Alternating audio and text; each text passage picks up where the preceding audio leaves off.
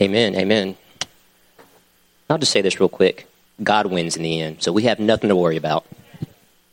All right, so before I get into the message, and I'm going to have some people come up and speak on youth camp, I want to give a big thank you to everyone who donated towards our bus or even helped sponsor children. You guys have no idea how much that means to these kids, means to the leaders, that you guys are stepping out in faith and blessing us and allowing these kids to go to things like this. So from the bottom of my heart and from our team, thank you so, so much. Thank you.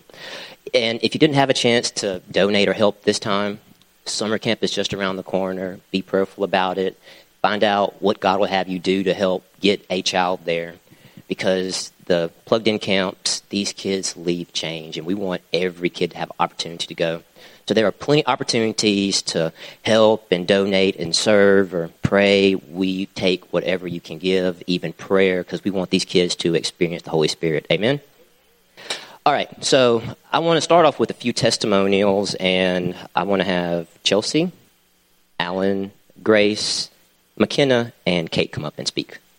And they're just going to share kind of their perspective on what happened at camp. And I got a nice range of people whose first camp, leaders, and even kids who have been before. So McKenna has to get back, so I'm going to let her speak really quickly, okay? You want to go second? Got this, McKenna. Give us my card. You want to go second? It was McKenna's first trip, so I'm really excited to hear what she's going to tell you guys. Coming from a chaperone's perspective, the only reason I was going was to be a chaperone, and I was going to chill in the room and take naps and let the kids, because we have some awesome kids and they know how to behave. Thank you. So I was going to take naps the whole time, but there was just too much fun going on, too much excitement, too much to be in. And I'm glad that I got to go, because there's so many testimonies and problems that kind of came up to me that I was just like shocked. I was like, oh my gosh, I had no idea that was what you were going through.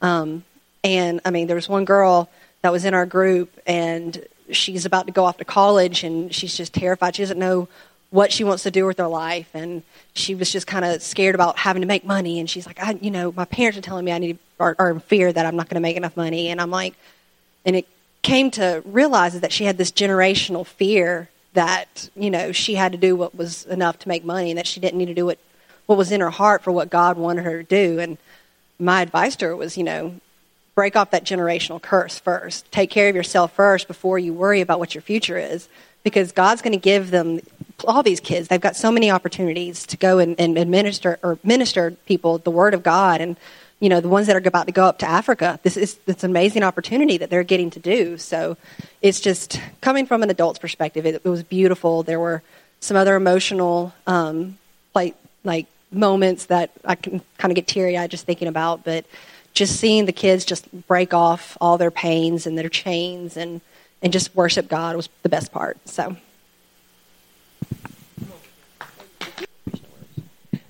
I'll speak on McKenna's behalf. Just thank you for trying at least.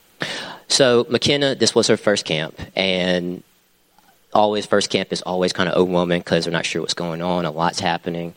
But she had a great time. She got to meet some new people, got to bond with kids in the youth group, and she even got to be prayed over. I know I had the opportunity to pray over her and just blessings over her. And then the group, if you saw one picture in there where we're all circled around somebody, that was the entire youth group praying over McKenna because one of her legs was hurting, and so we prayed healing over her, and she received her healing. Amen? Right?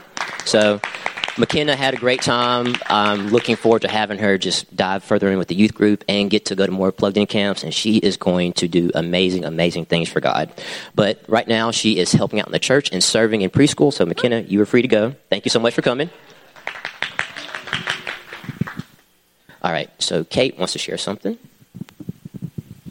So as a lot of you know, that our church is going on a mission trip to Africa in April, and one night during one of our services, Zach said if anyone is having a financial problems, like raising money for anything, just we said a prayer over it, and I had been having some hard times just trying to get up all the money for this trip.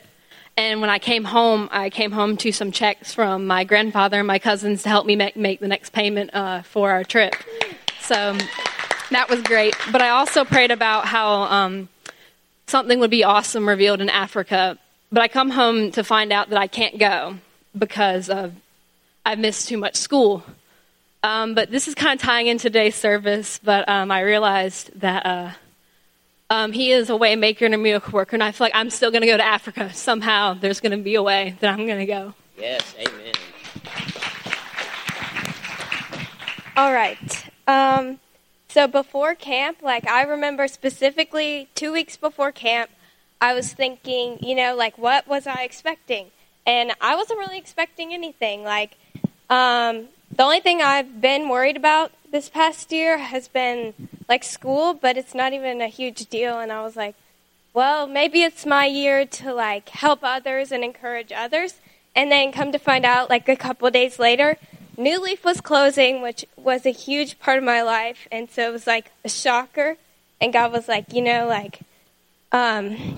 was, it was scary timing, but it was good timing because camp was coming up. And I knew that I was going to get a lot of answers from God, and he was going to speak to me there. And then a few days later, I found out my dad was going to, a lot of you don't know this, may not know this, but he's going to look at a job in Tennessee. And then a few days later, I found out he got the job. And so it's been scary for me because we might end up moving. He's kind of doing a trial period. So I was like, Alan, you're terrible. Of course. Okay, well, so then I was going into camp looking just for affirmation from God, just that my parents were making the right decision because it was hard for me to understand. And I knew that they were seeking God through it all and that they were doing the best thing for our family, but it was scary for me, and it still is. So I was just looking for hope and joy and affirmation that everything was right. And leading up to camp, there were a lot of little things that people would say or that they do that it was God showing me that, this is what we're supposed to be doing. Some of my teachers would mention little things about Tennessee, or I would see little things around. And that was his way of showing me that I'm in control and I know what I'm doing.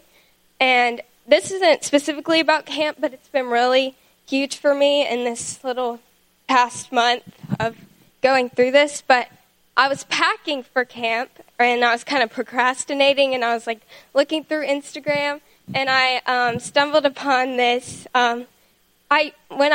Before Auburn Fellowship, I went to a church, and they had a youth leader that was in training at Auburn University, and so she worked with our church.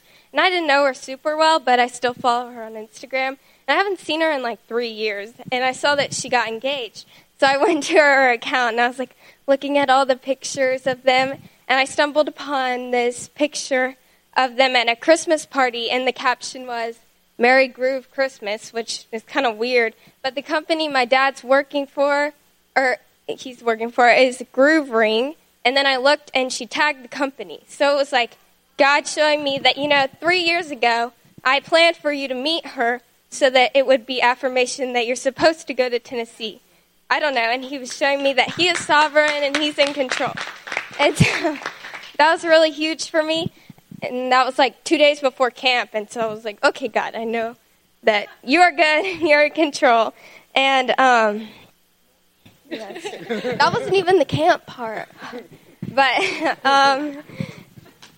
so going into camp, I was just looking, for affirmation and just I don't know, just to God just show me just things about it. And I wasn't really specifically looking for anything, but on, I think it was the second night, Jeremy had a word for me. He was just standing in the back, and he turned to Stephen, I think, and he was like, "I have a word for Grace." And what they do is they don't send a boy leader to go get the girls. They have to get a girl leader. And so he got Chelsea, and they came over to me, and she grabbed my hand, and immediately I was holding on to all this stuff, and because I knew that a lot of people were praying for me, because a lot of people knew what was happening. And so I was like, oh, I don't really need prayer. People are already praying for me. But God told me, he was like, you need to get prayer. And I was like, no, people are already praying for me. And but he sent someone. He was like, well, if you're not going to do it, I'm going to send someone to pray for you. So that was Chelsea and Jeremy. And when Chelsea grabbed me, I just like fell into her. And she wasn't even there to pray for me. She was there to get me so that Jeremy could tell me something. But it just kind of happened. And so I was just crying. And Chelsea prayed over me. And it was things that I don't even know if she knew exactly what was going on. But the words that she said were exactly what I needed to hear. And that was what God was doing through her. And so as he was praying over me, or she was praying over me, I just, like, I felt like all the tension and the stuff that I was holding on to just, like, go away. And I could almost physically feel, like, the tears going back into my eyes. I was just, like, filled with joy. And so it was really, really awesome. And so, so what I really learned was God is sovereign and he's in control and he knows what he's doing. And I made like a commitment to God that through it all, even when it's hard, I'm going to continue to praise him and give him the glory, and that I will go out into Tennessee, into my new school, and I'm just going to proclaim his name.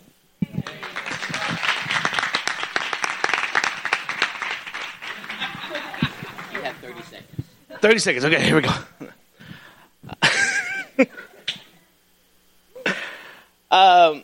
It kind of started with for me last summer. Last summer camp was one of the worst summer camps for me. I don't know why. Actually, I do know why. I felt kind of useless. Couldn't do anything. I went down late. Left early, so I missed all the good fun stuff, like welcoming everybody and kicking them out and cleaning up and doing all the stuff I like to do. I like to do the behind the scenes. You know, you see me up on stage, but I really like doing behind the scenes stuff just to help out wherever I can. And I just felt like nothing was clicking last summer. But I came to winter camp, and the first thing was like 4 or 5 kids ran over to me, and so not from our church, but from other groups, and just like, hey, remember we did this last summer? And I was like, we did all this last summer? So, I mean, for me, God was like just confirming with me like that I belong where I am and what I'm doing. And this winter was different for all of us because usually we go and we're like really confident in our youth being like the spiritual leaders of the camp. And this year, this winter, there's a lot of hurt, a lot of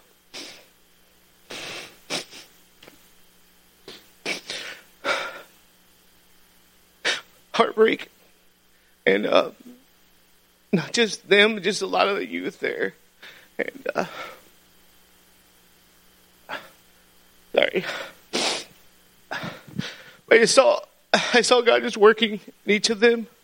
Grace, with Kate, with Abby, with even Connect Church was with us, and there was a lot of hurt within their group as well. And just God just using all of us to just, he prepared me prior to even going. I didn't know what was going on, but like I had to work through some stuff, like the campfire before. We had a campfire right before camp, and like I just tossed some stuff. I'm good. I got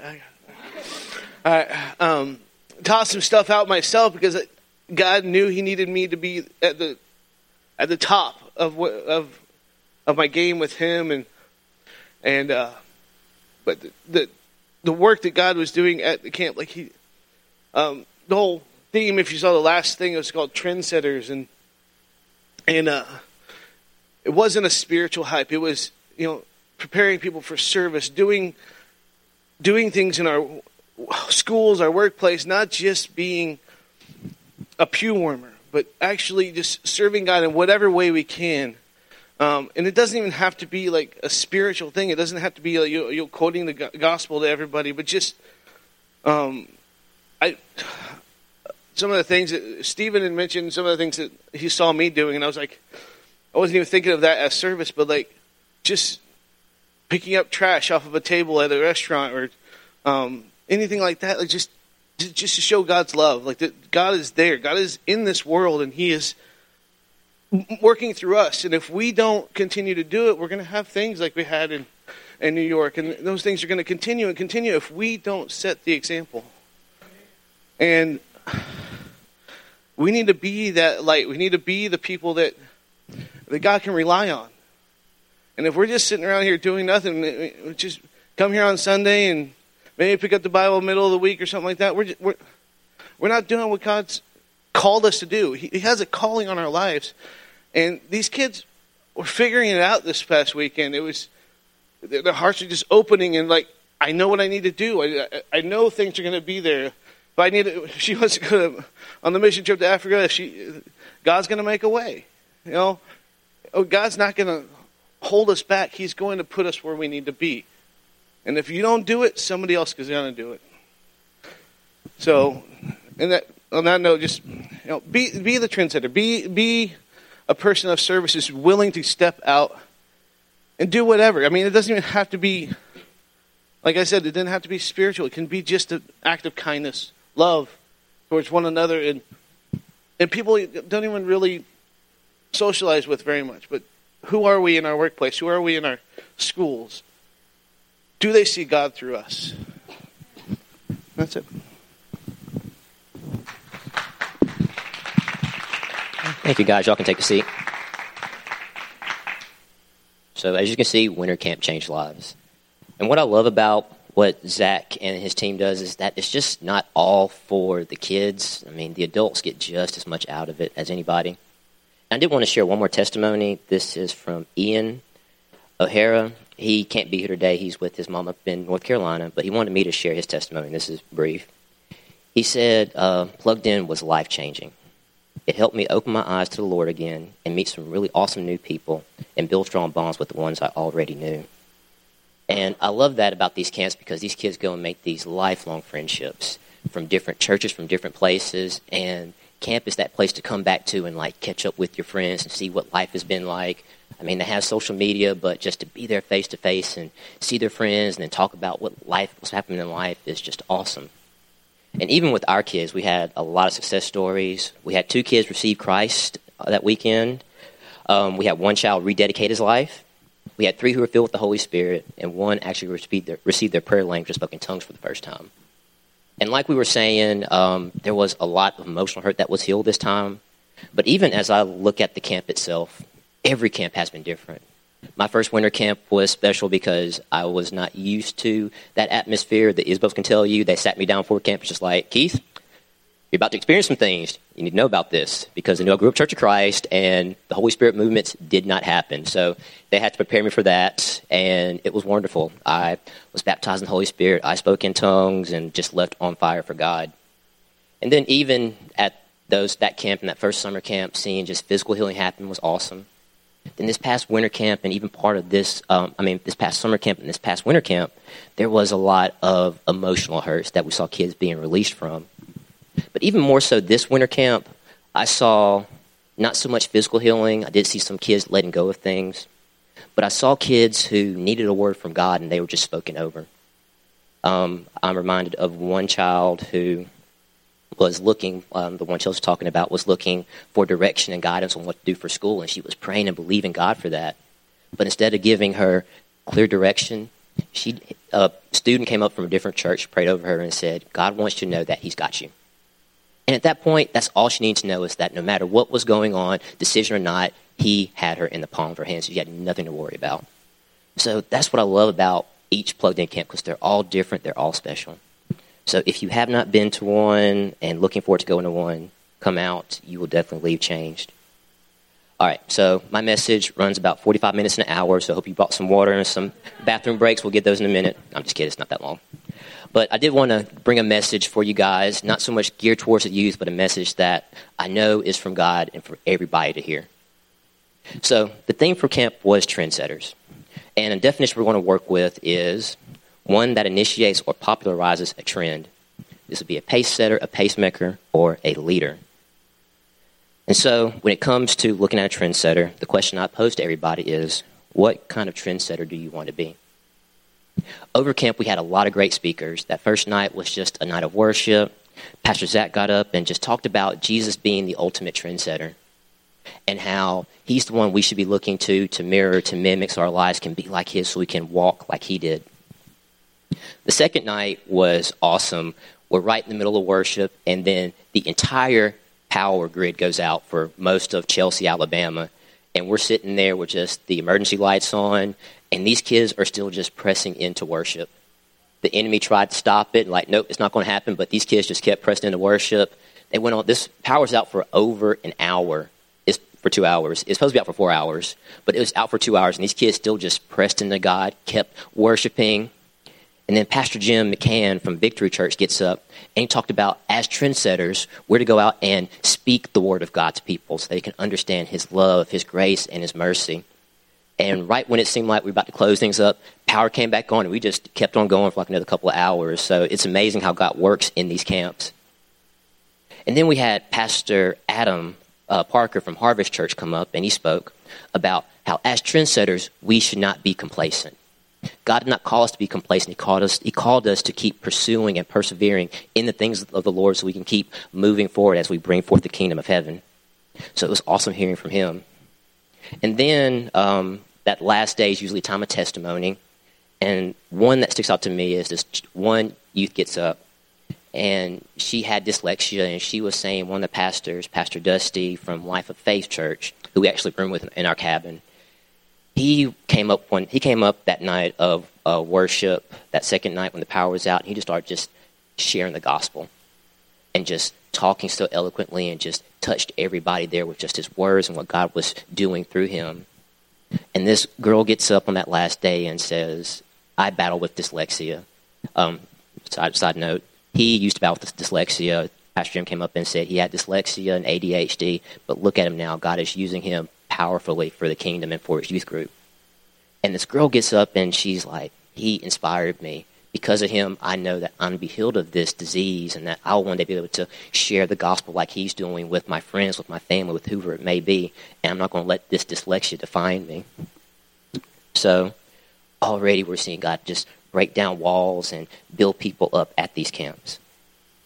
So like I said, trendsetter, leader, what kind do you want to be? And before you can be a leader, you have to be able to follow. So I asked this next question. What is first in your life? It's important to know what is first in your life because this will do three things. It can dictate your response to stress or problems or your actions. It can dictate your feelings or emotions. It can even dictate your responses to people with your words. So it's important to know what you have first. If you're allowing the things of the world to run your life, this could be with the news, with relationships, with money, with food, whatever it may be that is worldly, I'd wager that you're going through this kind of up and down wave-like motion. You have these moments of super highs, everything's great, but then you drop down and things are dark and depressing. You kind of stay there for a while. Then something good comes along, you're kind of back up, but you're noticing this up and down wave motion when you walk in the ways of the world. But if you're allowing Christ to be first in your life, which he should be, because Ephesians 5 says, be imitators of Christ. He is the one we should be looking to, the one who guides us in the ways of his ways, in the ways of the kingdom, so we can not just go through these up and down motions. Not to say that you won't have good days and bad days. Any seasoned Christian in here will tell you, you will have good days and you will have bad days. But those do not dictate our responses. Because we have put Christ first, he is the one who will help us with our actions, help us with our words, and help us with our emotions. Christ is the ultimate trendsetter. He is the ultimate leader. So for the person who is looking to see what is first in your life, you got to step back and reflect on what you're taking in, what you are feeding on, what is coming into your ears and through your eyes. Self-reflection is so, so important. A lot of times we want to sit, problem comes, we want to jump right at it and attack it. When God is saying, whoa, back up, rest, turn inward, look to me, and I will guide you. Self-reflection is so, so, so important. And when you figure out what's going on and what's guiding you and what you have first, then you can start making changes. A trendsetter is someone who initiates change or is an agent of change. But that change has to start with you, and that's why that time reflection is so, so, so important. And so I could go with the traditional trendsetter and go with Christ, but I feel like with new believers especially. They look at the life of Christ and they're like, there's no way I can live like him. There's no way I can do what he can do. And of your own strength, you can't. But as you walk more and more with him, you realize that it's not you doing the work, it's the Holy Spirit inside of you doing the work. But to keep things easy, I'm going to talk about a different trendsetter. And this comes from my time of study. So if you're taking notes, which I hope you have been, we'll be in the book of Nehemiah, starting in chapter 1 and chapter 2. And Nehemiah was an awesome, awesome trendsetter. I studied him and read through his book, and man, it just really just lit a fire inside of me. But before I get into the scripture, I got to do a little backstory with you. So, nation of Israel at one point was all together, one big nation. Then after King Saul, King David, then King Solomon, the Lord goes and splits the nation into northern Israel and southern Judah. And in both kingdoms you had good kings, bad kings, kings that would send the people in the ways of the Lord, and then kings that would pull them back towards idolatry and witchcraft and all these things. And it was this up and down motion of good and bad kings. Israel is taken over by the Assyrians, and they're taken into captivity. And then years later, Babylon invades Judah and takes them all into captivity. So we pick up with Nehemiah. He's in captivity in Babylon. And so, looking at his book, chapter 1, you have the following. The words of Nehemiah, son of Hakaliah, in the month of Chislev. Circle Chislev and mark that. We'll come back to that. It's going to be important. In the 20th year, while I was in Susa, the capital, one of my brothers, Hanani, came with certain men from Judah. And I asked them about the Jews that survived, those who had escaped captivity, and about Jerusalem. They replied, the survivors there are in the province who escaped captivity are in great trouble and shame. The wall of Jerusalem is broken down, and its gates have been destroyed by fire. When I heard these words, I sat down and wept and mourned for days, fasting and praying before the God of heaven. Then he goes on to do this wonderful prayer, and at the end, he has this one request. Give success to your servant today, and grant him mercy in the sight of this man. And it says, at that time, I was the cupbearer to the king. And then chapter 2 picks up in the month of Nisan, and I just want to touch on these 2 months real quick before we continue. So, they didn't have our typical calendar with January, February, March, April, May. He's using the Jewish calendar. And the month of Chislev is roughly November and December, while the month of Nisan is March and April. And get this part right here. Nehemiah was a person who knew who to put first. He didn't hear the words what was happening in Jerusalem and about the wall and was like, you know what, I got to go do something. He didn't just march off to Jerusalem ready to fight and do things himself. He didn't demand to see the king or anything like that. He stopped, he fasted, and he prayed and sought God. And if you notice this timeline, it wasn't a couple of days or a week. This was several months. And according to my calculations, this was about 5 to 6 months. And someone needs to hear this word. Sometimes when God seems silent, those are times you need to keep pressing into him until he responds. 5 to 6 months, he sought after God. And then picking up in chapter 2, he finally gets that kind of audience with the king. It starts off with him going to the king, and the king noticed that he is upset. And the king is like, Nehemiah, what is wrong? And Nehemiah tells him what's wrong. But before he even does that, he said, I prayed to God of heaven. And when he gave the king's request, he said, then I said to the king, if it pleases the king, let the letters be given to me, to the governors of the province beyond the river, that they may grant me passage until I arrive in Judah. And a letter to Asaph, the keeper of the king's forest, directing him to give me timber to make beams for the gates of the temple fortress, and for the wall of the city, and for the house that I shall occupy. And because Nehemiah sought God first, the king granted me what I asked, for the gracious hand of my God was upon me. I loved how Nehemiah went to God first. He is given what he needs, and then he's off to Jerusalem. But this part's important. Get this. He doesn't go building immediately. Picking up in verse 11, we have the following. So I came to Jerusalem and was there for 3 days. Then I got up during the night, I and a few men with me. I told no one what my God had put into my heart to do for Jerusalem. The only animal I took was the animal I rode. I went out by night by the valley gate, past the dragon spring, and to the dung gate, and I inspected the walls of Jerusalem that had been broken down, and its gates that had been destroyed by fire. Then I went on to the fountain gate and to the king's pool, but there was no place for my animal I was riding to continue. So I went by way of the valley by night, and I inspected the wall. Then I turned back and entered the valley gate, and so returned. The officials did not know where I had gone or what I was doing. I had not yet told the Jews, the priests, the nobles, the officials, and the rest that were to do the work. Nehemiah, before he starts anything, he gets alone with God and seeks him. And if you're going to study this book, I'd recommend going to Google and printing off a picture of the wall, because they'll throw a lot of names out there that make no sense and unless you know what he's doing.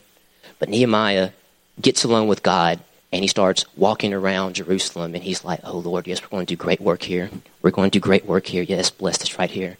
We got to do work here. Bless this, Lord, bless this. He does this all night and just bless this, and we're going to do great work here. Oh, God, you are so good. Bless this work here. Bless our hands. Bless this person here. Bless it, bless it. Let us do this work unto your name, and we'll just keep blessing this and blessing this. And then he comes back after being out by himself and spend time with God, and then he goes to these people. And then he said to them, you see the trouble we are in now? How Jerusalem lies in ruins with its gates burned? Come, let us rebuild the wall of Jerusalem, so that we may no longer suffer disgrace. I told them that the hand of God had been gracious upon me, and also the words that the king had spoken to me. Then they said, let us start building. So they committed themselves to the common good. There's a lot of wisdom with Nehemiah by putting God first, because you see this man starting off as a lowly slave. He sought God first, and he is given favor before the king. He goes to Jerusalem, and he seeks God first, and he is given favor before all these people who were gathered there. Because these weren't the best of the best. The Babylonians had come in, had killed a bunch of people, taken some into captivity, and all that were left were really the poorest of the poor. And these would have been the people who would have been like, you know what, let's be done with Jerusalem. Let's pack up and leave before we're attacked. But Nehemiah comes in, spends this time alone with God by putting him first. And you see these people who are probably full of fear and doubt saying, we're committed to what you want us to do, Nehemiah. The change you seek often starts with your time with God. Jeremiah 29:13 says, if you seek me with all your heart, you will find me. And then again, the New Testament, Jesus in the Sermon on the Mount says in chapter 6, seek first the kingdom of God and live righteously, and all these things will be given unto you. He's saying, seek God first in whatever it may be, from big decisions to the smallest decisions. Seek him above everything else, and then all these things you're worried about, finances for a mission trip, work, job, all these things he will answer if you keep pressing into him. So seek God first. So the challenge that I left with the youth group during one of our breakout sessions was this. And this is for everybody. What is one thing you can change in your walk today that will help you go deeper with the Lord this year? Just one thing. It could be more time in prayer. It could be more time fellowshipping with other believers. Be more time in the Word. For some people, it might be more time fasting this year. But whatever it may be, put God first. Seek him first. And then watch him show up. Even during those times where he seems silent. Like the song said, he's making a way when I don't see it, when I don't feel it. He is making a way. And I'm going to end with this quote that comes from Hamp. And it's this. Seek God's face, and his hand will follow. All right, let's bow our heads in prayer.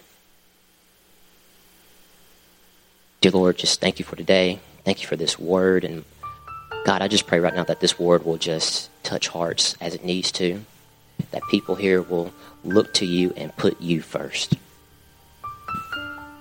That for those of us who have been walking with you for a long time and might have veered off a little bit, I pray today, this minute, this second, we make that change to turn our hearts back to you. And I don't know if there's anybody here who has heard the gospel and does not yet believe. I just want to lead you in a quick prayer. If you're feeling and believing that Jesus is who he says he is, that he is a way maker, that he is the Son of God, that he was crucified, dead and buried for 3 days, resurrected, and now sits at the right hand of God. If that falls to you, And I ask the entire church to do this prayer with me. This is your time to get to know Christ, to press into his ways. And the prayer goes like this. Dear Lord, repeat after me. Dear Lord, thank you for your son, Jesus Christ. Right now, I repent of my sins. I look to you to guide me, to love me, to show me mercy, to fill my heart with your love so I can go and show grace to others. Help me, Lord, to walk out this call on my life as I seek after you. Pray this in Jesus' name. Amen. Hallelujah. Hallelujah. God is good and God wins. Amen. That's all I got, but thank you guys for letting me share, and pray that this day things change for you and that you will put God first.